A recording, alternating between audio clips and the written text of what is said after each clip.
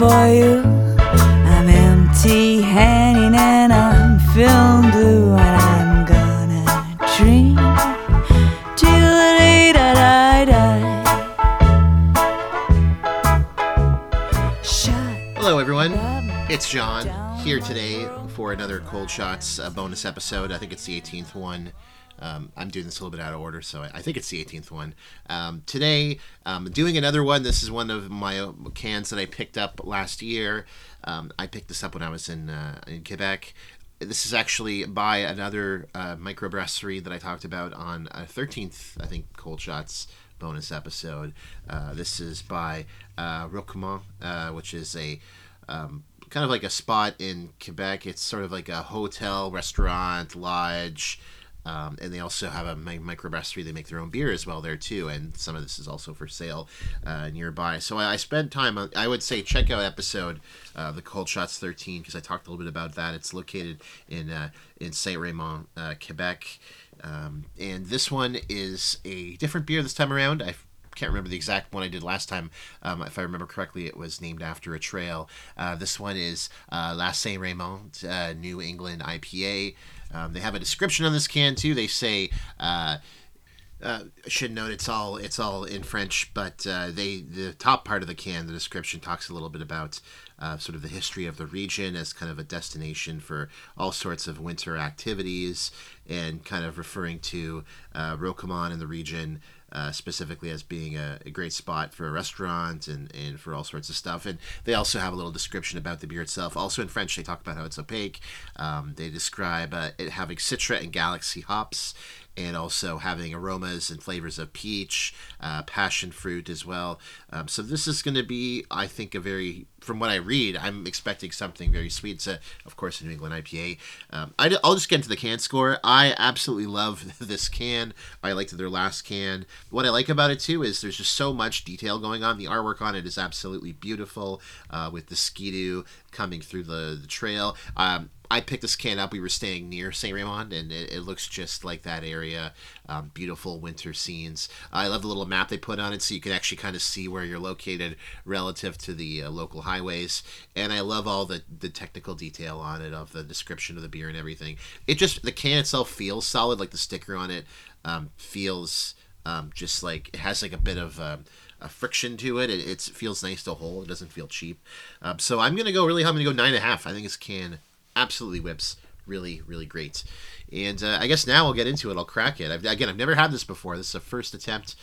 So I'll just go ahead. And as I always do on these bonus ones, I'll probably stop it to finish the beer, and then I'll resume the recording and then let you know how I feel. So let's go ahead and 3, 2, 1, crack them. Ooh, good crack. Oh, it's pretty foamy. Oh, yeah, we're foaming up pretty bad. Okay, I think I saved it. I saw the foam rise up. It was looking a little treacherous, but we're good. I should note I've had this beer for, I think, close to a year now. It's probably just a little bit over a year. So it was pretty foamy when I first cracked it. It bubbled up. Smelling it smells very nice. I'm smelling it smells very hoppy. I'm smelling the kind of peach and passion fruit as you described. Smells very mild. Definitely some opacity here. It's golden yellow, but it's kind of not too. I wouldn't really describe it as like hazy, but it's just I guess a little bit hazy. I can't really see through it. The head is quite significant though. Pretty solid carbonation. I'm gonna pour some more into this glass. And I have to be careful because this is very, very carbonated. Again, this might be a victim of I've had this can for a very long time. But this has also been sitting in my fridge for, oh my goodness, for many months. So this is quite crispy and quite cold. So I'm going to let it settle just a little bit. But I will say on smell, smells very good. I'll go ahead now and take a sip.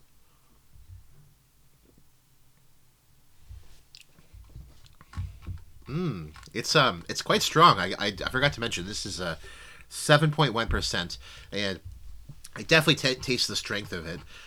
Much more bitter than I was expecting too. I was expecting something a little bit more, I guess, like sweeter. Maybe that's just I didn't read that in the translation, but it's definitely I'm definitely getting kind of the flavors they describe in it.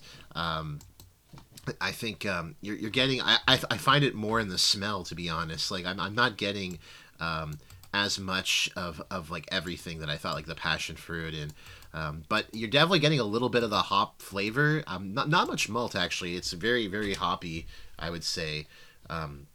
Compared to what I would expect from something else. But otherwise, it's so far it's a very clean finish. We're getting some citrus flavor, but again, I guess I was expecting more combination of flavors. The citrus in this is very mild. It's very hoppy.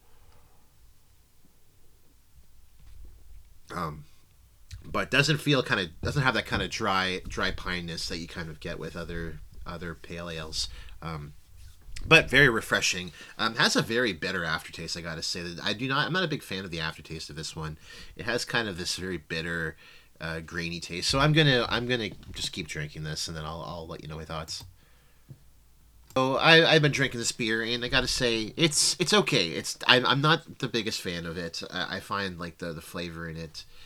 The hops there's something about the hops. There's just maybe it's not the balance in it, or just something to do with the malt or ingredients. It's not really sitting well with me, but and it's also not as flavorful as I was kind of hoping for. It's a little bit thin, very strong as well too. But it's not. I wouldn't call it terrible. So taste wise, I'm gonna go ahead and give this one a 6. And I'm also going to give it a 6 for recommendation. Again, love the can, love the information behind it. If you like pale ales, if you love them, then gotta try it, I suppose. But isn't one I would probably rush out to recommend. So overall, we're sitting with this beer at a 7.8.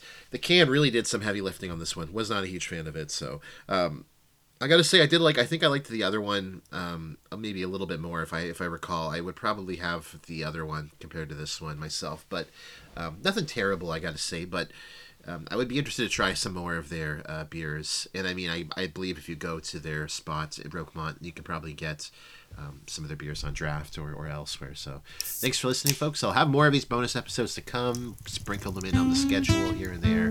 Stay tuned, and I'll see you again. Bye. Thanks for listening to our episode of Domestic Pints Only. Our intro and outro song is by Daisy May. The song is titled Drink Beer Till the Day That I Die. You can find them at www.daisymay.com. Our artwork is by Natalie Rivet. You can find her artwork on Instagram at Natalie Rivet Artist, or on our website, www.natalierivet.com. That's RIVET. And you can also find us on social media. Our Twitter account is at Domestic Pints, and our Instagram and TikTok is at Domestic Pints Only. And of course, our email is domesticpintsonly@gmail.com. Thanks so much for listening. We'll see you next week. Hiding Alka-Seltzer.